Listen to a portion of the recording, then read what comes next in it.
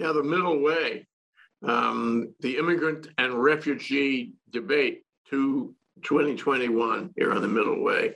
And we have our regular co-host contributor, Chang Wang, and Alexander Morawa. I get that right? We both of whom have been on many shows here on the middle way. And today we're going to talk about the immigrant and refugee debate. And I want to read a phrase, though, if I may. This, to me, for a long time in my life, and maybe for others, defined the beacon of the United States. And I can't help but having an emotional reaction to it. Give me your tired, your poor, your huddled masses, yearning to breathe free, the wretched refuse of your teeming shore. Send these, the homeless, tempest-tossed, to me. I lift my lamp beside the golden door. Emma Lazarus, it's on the base of the Statue of Liberty, November 2nd, 1883. And it has stood as a beacon for many tens of millions, hundreds of millions of people who joined the country then and thereafter. And it has spoken to the world of a policy that defined until maybe now the United States. So welcome to the show, Chang and Alexander. Let's talk about American policy for immigration today. Chang, why don't you define the scope of the discussion as you see it, and why don't you introduce Alexander? Of course. First, let me introduce Alexander. He doesn't really need my introduction. He's been a frequent guest on the program. But Alexander is, most importantly, he's a dual citizen of Austria and the United States. He's a law professor, has been teaching in Switzerland, in China, in Brazil, and in other countries. And he is also a practicing attorney and practicing international human rights law and international law with my firm. And I'm very honored to get to know Alexander more than a decade ago. And through all these years, I learned a lot from him, particularly international law questions. And we have co-authored an article for BBC about immigration and about that was under Donald Trump. And we talk about is the United States a nation of still a nation of immigrants, because this term from JFK published a book called A Nation of Immigrants, defined the United States as a nation of immigrants, built by immigrants and consists of immigrants. But recently, under our new President Biden, the immigration and refugee issue just become debated again. So you mentioned the Haitian refugees and asylum seekers under the bridge in the southern border, and also during our previous discussion, we talked about xenophobia. And there's a University of Minnesota law professor argued that instead of United States as a nation of immigrants, we are more of a nation of xenophobia. So I'm not entirely sure that I agree with the professor, but I think that is a good topic for all of us to discuss. Last but not least, we supposed to have another guest today, Justice Paul Anderson, who also previously on the show, and he is traveling, so he has a little bit technical difficulty to be connected to our Zoom meeting. So we will see whether or not he can join us momentarily. But I'm going to leave this to Alexander to hear his insights and comments. Where are we, Alexander? You know, from the time of Emma Lazarus, how did we get to this mean-spirited place? Well, that's a massive tour of history, long past, history recent, and considerations of the future. I think we have to always be careful when we come up with too sweeping judgments. I think we have to be cautious because our emotions, and I understand immigration is an emotional debate.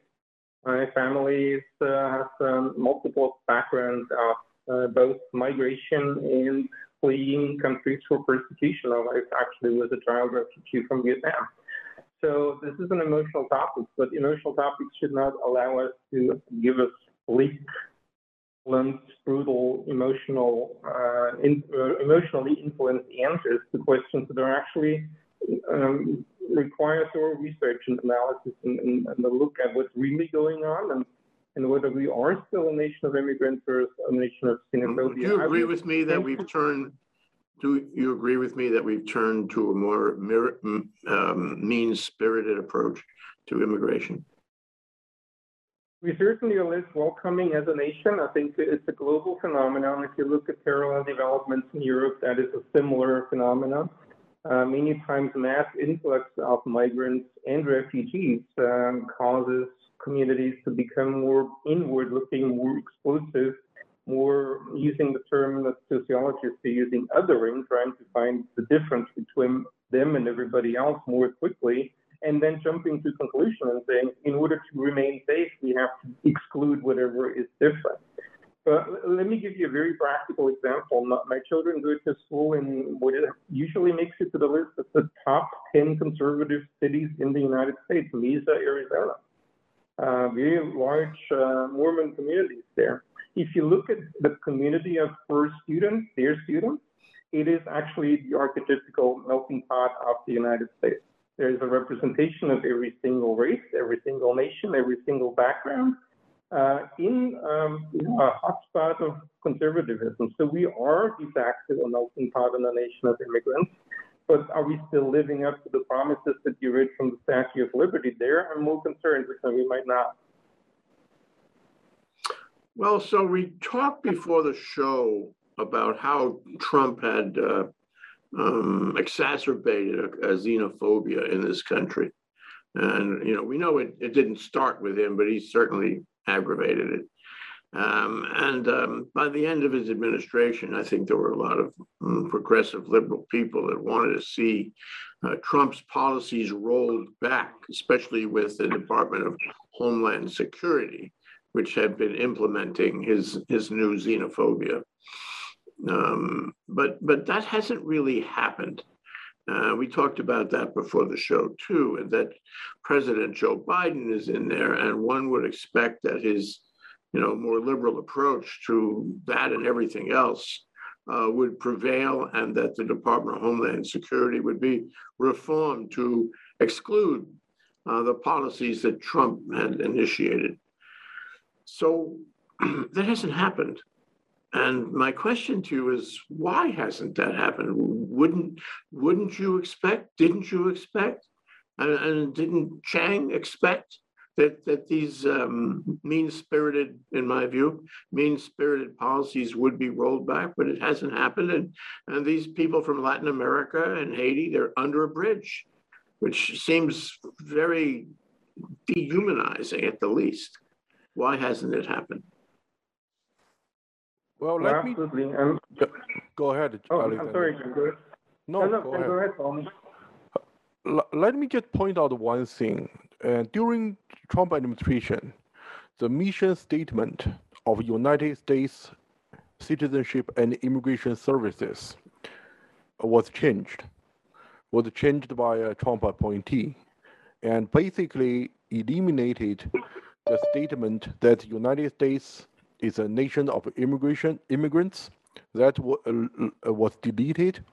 Second major change of that mission statement was USCIS was defined as a service agency, a government agency provides service. But the new mission statement basically redefined the USCIS, the government agency, as not providing service to immigrants, but rather to maintain, manage, and control the lawful immigration process of the nation. So obviously we can understand why there's such a change, because that the previous administration have a special soft spot of lawful immigration versus illegal immigration. But that was a completely reversal of decades-long agency history and practice. And the same, not only this, and according to the Immigration Lawyers Association, to their calculation, there are at least 1,000 immigration-related policy had been changed since Trump took office. So for the past 4 years, very fast speed, very effective, very efficient. They changed more than 1,000 immigration-related policy, big or small. Now, the question back to Jay's original question was why we can't just revert back to normal. It's quite, seems very simple. Is if you broke with the president and you change the policy arbitrarily and capriciously, it is almost an obligation for your successor to correct the past wrong. But we have not seen, very few of them have been reversed, but most of policy change stay. So that is quite a surprise, and to many pundits and immigration lawyers, and we just simply quite understand why some of the difficult policy just stays. I think Justice Anderson just dialed in, and perhaps we can. I think I'm. Can you hear me? Yes, we can hear you, Justice. How good to have you. You won't have any video, but you have my audio. Oh, yeah. We have your photographs. So welcome back. Yep. Welcome to the show. We were talking just briefly about why the Biden administration has not been able to reverse some of the xenophobic changes that Donald Trump made in immigration. And we were about to talk to Alexander Morawa about that essential question. Why hasn't that happened? This is obviously bad for the country. It's bad for the image of the country. It's bad for the whole notion of being a beacon for liberty and being a nation of immigrants, in John Kennedy's words. It's bad for our image overseas. It's bad for our image of ourselves. And yet, Joe Biden hasn't fixed it. Why, Alexander? Wait. Can I ask that? You're asking Biden to do the impossible. You're asking him to turn back centuries of xenophobic attitude. Trump has just revealed the lesser qualities of the American nature. So I think that's putting too much of a burden on Biden. So I'll now step back and get a response to that. Alexander? Well, Justice Anderson, you made my job just a lot easier because you put your thumb exactly on the problem.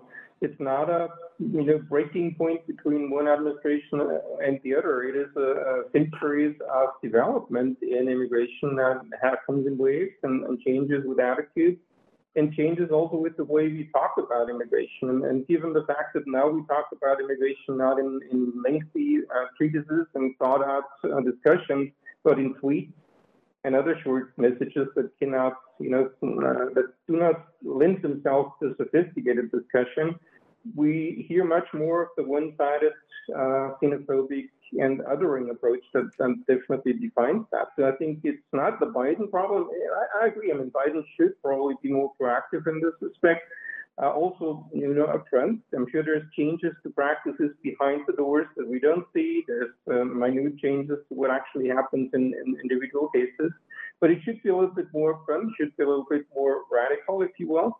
The other problem is it's easier to come up with policies that are not so legally sound, like the previous administration does, than to come up with reversal policies that actually have to make sense, have to stand in a judicial challenge, possibly ultimately. Any of those policies can be challenged, not just by pro-immigrant agents, but also by agents want to curtail and limit immigration. And they also still have to be on solid ground in this respect. Well, Judge Anderson, your comment is provocative to me and suggests that, well, we have a divided country on so many things, not too far from half-half. And it sounds like we have had, and Trump exacerbated this division on immigration policy. And now, Biden steps in and he finds the same division. He finds half the country would like to be xenophobic. This creates a problem. Do you agree with me about the division? Is that part of your approach to this, your view of it? I'm going to say is that a large segment of the population of the United States has been xenophobic for a long time. And I said that what happens with Trump, he's enabled and encouraged the how should I say, the lesser angels of our nature, and has permitted that nasty part of the xenophobic attitude to come to the fore. And those are the people who are speaking now. I mean, I think we can do something to overcome that, but it's going to be very hard because it's so ingrained in the American nature, to dislike or be prejudiced with respect to people who are different from different countries. Well, it's not ingrained. It's not ingrained in the people that that I know, that are people are in Hawaii, the people who are largely immigrants. I suppose that the natural tendency of an immigrant, somebody who identifies his family's roots as immigrant roots, is going to favor a more humane policy. And so, assuming that division that I mentioned, why wouldn't Biden do that? Isn't he risking losing the people who have supported him in his his progressive approach? Chang, what do you think about that? Is this a mistake as far as Biden's policy is concerned? I wouldn't call it a mistake, and the administration is probably too busy with so many things on their plate. But I think it's very under the current political environment and international relations, it's just almost impossible to tackle the immigration and refugee issues in the right way, if you may. And there's one thing I do want to mention, and we do have immigrants and refugee both in our program title. So the refugee is a very interesting word. And because once people have been labeled as refugee, and the individual immediately assume a new identity, and the previous identity simply evaporate. Like if even you're a professor, a lawyer, scientist, doctor, doesn't matter, you are now just a refugee. And then we easily become other, and we versus other. Othering other people. But look at the climate change. Look at what happened in Louisiana, in Texas, in not only other parts of the world, but also in our own country. Anybody can become a refugee overnight. You can become because a storm can make hundreds of people refugee, and if there's a large natural disaster, 500,000 people can become refugee overnight. So we have to, I think worth matters. If we keep telling these people seeking a better life, seeking or fundamental basic shelter and protection, just label them as refugee, we are wrong on impossible. We have an impossible. Well, I wonder about that. Alexander, what do you think? Is the United States big enough? Is the United States flexible enough to accept refugees from wherever source? Why can't we be the home for refugees around the world? We have lots of geography. We have lots of, until now, we've had lots of institutions and kindness that can absorb them. Why don't we just say yes? Why don't we do that? Yeah, we have a tradition, and I think we can. Now, let me go back briefly to what Jen was actually talking about. It's crucial. It's sort of the foundation of when we're talking about refugee. What is a refugee? We're operating on a legal system that was created after World War II. And that system understood the refugee to be a person persecuted by a government for a political opinion. Right, so all the people that Jen was listing, the people fleeing natural disasters, climate change, violence from non-state actors, and so on, were not initially part of the definition of refugees. Nowadays, we still have a few traditional refugees, but the majority of people are fleeing things that are different than we had in the 1940s and 1950s. The mentality has changed, the mindset has changed, the law has not always changed. I remember the instance of female genital mutilation, for instance, which was a big debate in the 1980s and 1990s. It took until then to realize that women can actually be refugees because a private person mutilates her body. The government has nothing to do with that. It was the courts that ultimately stepped in multiple jurisdictions that expanded the notion of refugee. So I think we need to adjust our understanding of refugee a little bit to get back to a notion where we can all say these are people who deserve shelter. I think if we call it that rather than refugee, we might have a larger population actually agrees with the need to help people instead of lending our sovereign nation to people who come in for whatever malevolent purpose, which is core of the debate of migration right now. We're dealing with the classic political refugee, but the world is changing. We have climate refugees, we have economic refugees, and it's there's a lot of sub groups to this whole group that's called refugees. They're not immigrants in the true sense because they're coming here escaping something, and climate change, it's economics, and it's political. Chang, there's a program that's playing on MSNBC now about Afghanistan, the graveyard of empires, it's called it. And it's done by a reporter called Richard Engel. And he talks about something we all know about. He talks about the fact that there were hundreds of thousands of translators and people who helped the United States in the course of the 20-year war in Afghanistan, and how much trouble they had with the State Department in terms of getting papers to come to the United States, not just in the last 2 or 3 weeks, but over months, even years. And the United States policy under Trump was really denying them, generally speaking, denying them their rights as those who could prove that they had helped the United States and were promised visas. And I mean, that's very problematic in the sense of, the American image as a welcher on the promises. Where does that fit? There was, I don't think there was a change in policy. It was a change in the speed of Trump's agencies in processing these requests and applications. You can deny something simply by delaying it. We all know that. What about that kind of what kind of I don't know, de facto policy? What should we do about that? I want to hear Justice Anderson's comments on this. I really do. Judge, what's your comments on this? Very different from the Haitian refugees, the Mexican refugees.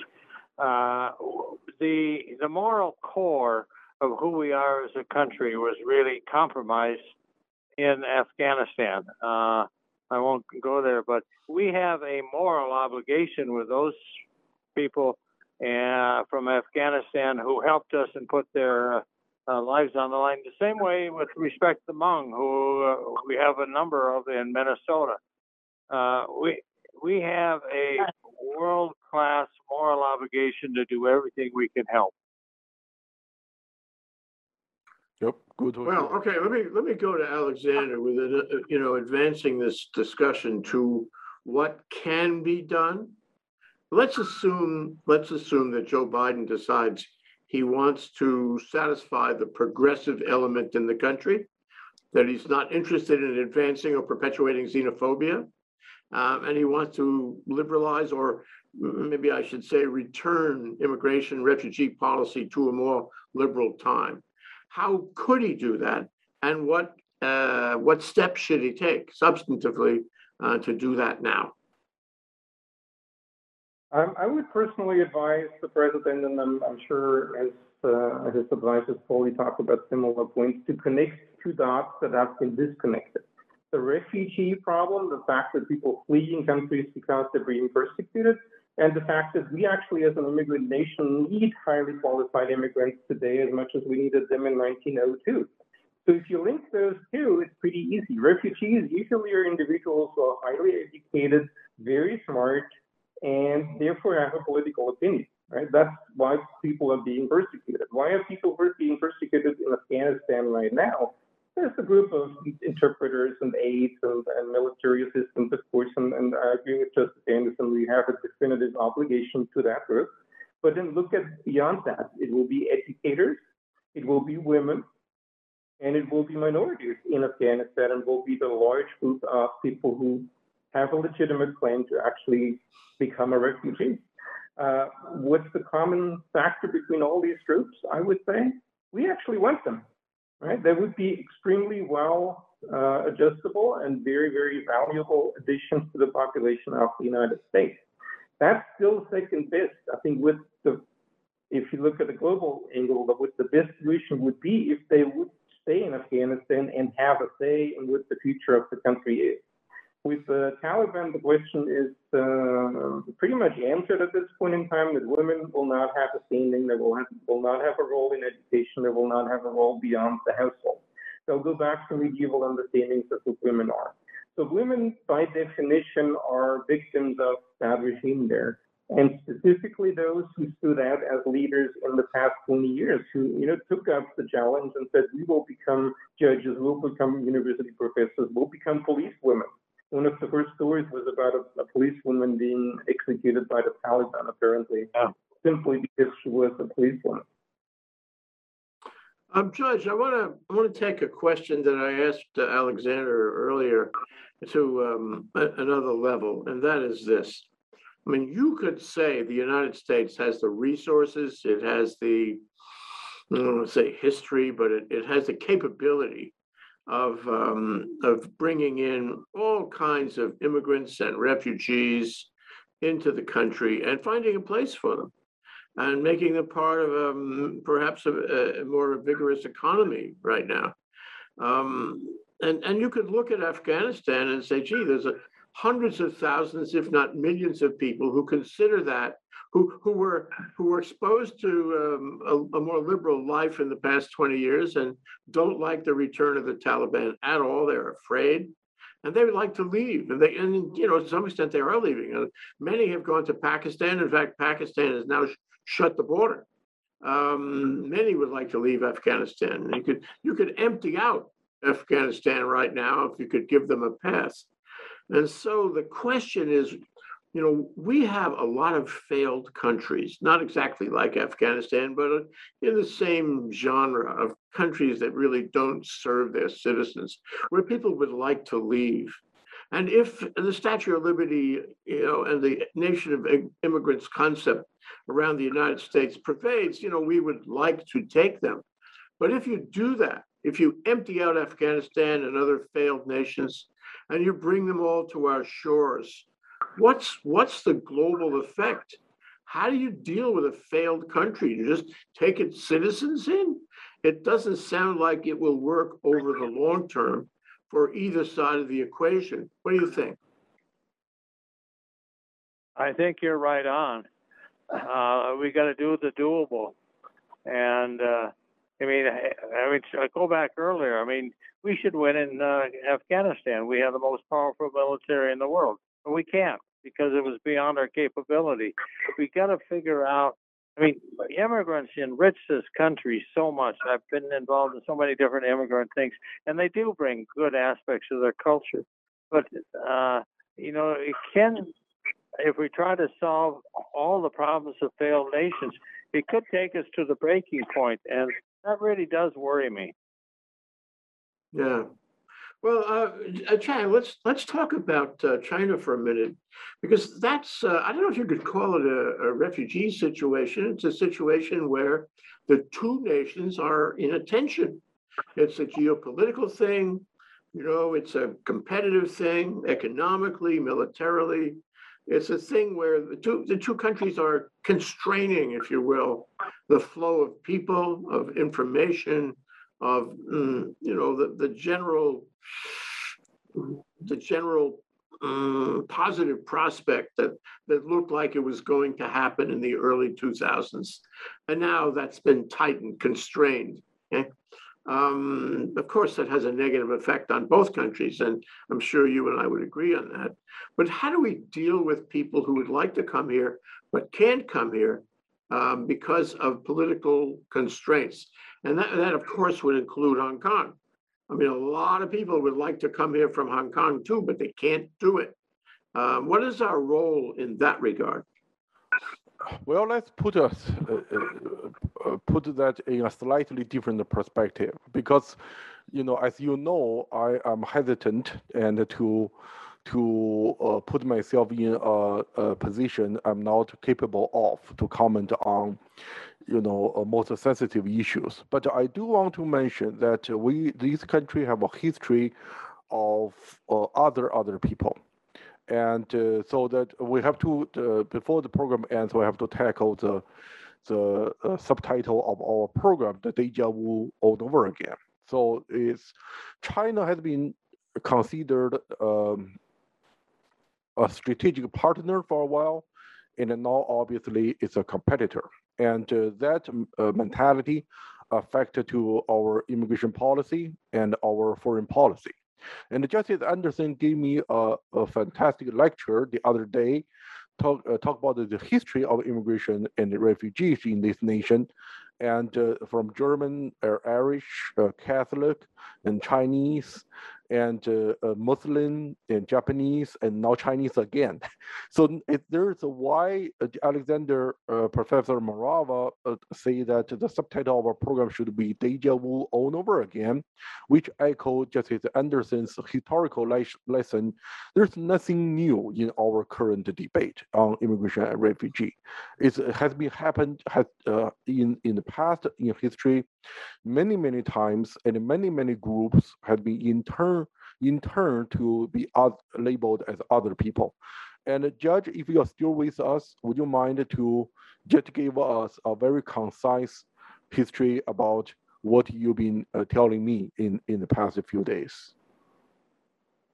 Oh, well, I mean, I'm having a little break here, but I want to talk about the very people who are xenophobic now. They were the kraut eaters. They were the dirty Irish. They were the dumb Norwegians, the dumb Swedes. I mean, there's this human need to denigrate various groups, and then they assimilate and then become part of the culture. We're seeing that in Minnesota, where the Hmong people were ostracized and excluded, and now they're becoming such a part of our culture. I mean, we have an Olympic champion, who's part of that culture. And so there's something that's natural about this whole process. And so when you talk about, I'm going to come back to Biden, he has to use the bully pulpit. I think he can use it with respect to the Afghanis because they have been loyal to us and stood up for us. And, maybe he has to pick and choose his battle sites, but I think he can overcome some of this xenophobia with his bully pulpit and telling how much these people can add and contribute. When you talk about the Chinese, hey, go to Vancouver. See what a thriving community that came after the 1990 turnover of Hong Kong. They took in so many refugees, and it's just invigorated that city, made it a world-class city. Yeah. We're running out of time, Alexander, Professor Morava, and I wanted to ask you a compound, complex question, if you don't mind. You will learn for that, Dave. The first part, we've talked about Joe Biden. We talked about how Donald Trump affected this and how Joe Biden is affecting it and could affect it. But what about the courts in this country? And I suppose I'm thinking about the federal courts. Maybe I'm also talking about the immigration courts, about what they could do to liberalize, to get back to a place that is more humane. That's the first part of my question. The second part of my question is, in fact, what's going to happen here? I'd like you to predict, take it all the things we've been talking about, all the historical and cultural and social changes in this country, the direction of the country, the circumstances in the world that affect that. Where are we going on this? What's going to happen? Okay, can you break it down in 2 answers? I'll try my best. Well, the first thing with the courts is the setup of the immigration appeals process is very peculiar because we have immigration judges, we have a Board of Immigration Appeals, and the next level is the Federal Courts of Appeal, and ultimately, but really, the Supreme Court says something about immigration not very frequently. The immigration judges that I was familiar with, and actually my law professor who taught me immigration law became an immigration judge afterwards, were highly committed federal administrative law judges, not full judges in that sense, but independent adjudicators of those cases who took great pains to decide those cases. It seems from what we see in the press nowadays, the immigration appeals process has become a rubber stamping exercise of denials of asylum. I've seen that in the past in Europe. That happened in the 1990s, 2000s, and so on, when mass influx of refugees happened. When you rubber stamp, usually you don't come up with a sophisticated legal analysis, and the quality of adjudication deteriorates. And I think we're seeing that in part. The Biden administration, and that would also include the Attorney General Merrick Garland, would certainly be in a position to step in and change that, or at least tilt it in a way that we go back to the previous version. I do not believe, quite frankly, that I can predict the future here. I think we're currently in a position that we could compare to about 2015 in Europe, where there was a mass influx of 2 million refugees, asylum seekers, refugees for determination. There were people claiming asylum who were quite simply storming the borders and crossing the borders. They were shipped straight through to countries that would adjudicate their claims. Germany took up a lot of them, and now the political landscape in Germany is very much influenced by the consequence of that action, namely increase in xenophobia and hatred towards immigrant communities. And that's not just the ones that actually came in 2015, that's now everybody who is different. So we have another clear instance of othering. I think we are currently in that situation here to a certain extent, exacerbated by not just the former president, but also by many people who were in his orbit, who were resounding the same xenophobic message in many ways. We can overcome that, but it will take some time. I don't believe we'll simply say, now we have to be humanitarian again, now we have to, Biden's fully pulpit might work to a certain extent when it comes to Afghanistan.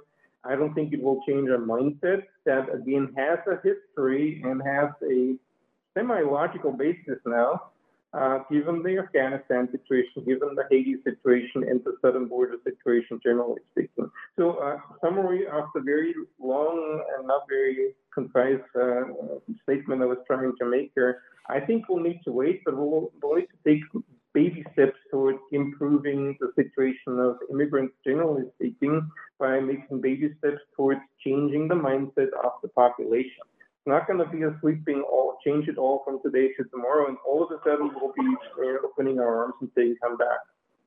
Judge Anderson, last comments. Would you agree with Alexander? How do you feel about the future? I'm an optimist. I'm a glasses full. That said, I've never been so discouraged about the future of our country right now as I am, and we're gonna go through a rather dicey period until we come out of it. But I am basically optimistic. I study history. And you know, the underlying goodness of the American people, I think, will finally prevail. I do want to touch on that little question about, it's not a little question, about judges and how they make decisions.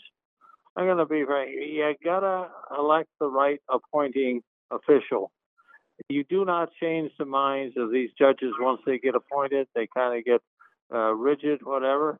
And, you know, they're not bad people. They can build a rationale for how they're making decisions. But you got to have people who say, you know, it's more than just justice. In some ways, doing justice, and you can rationalize it anyway.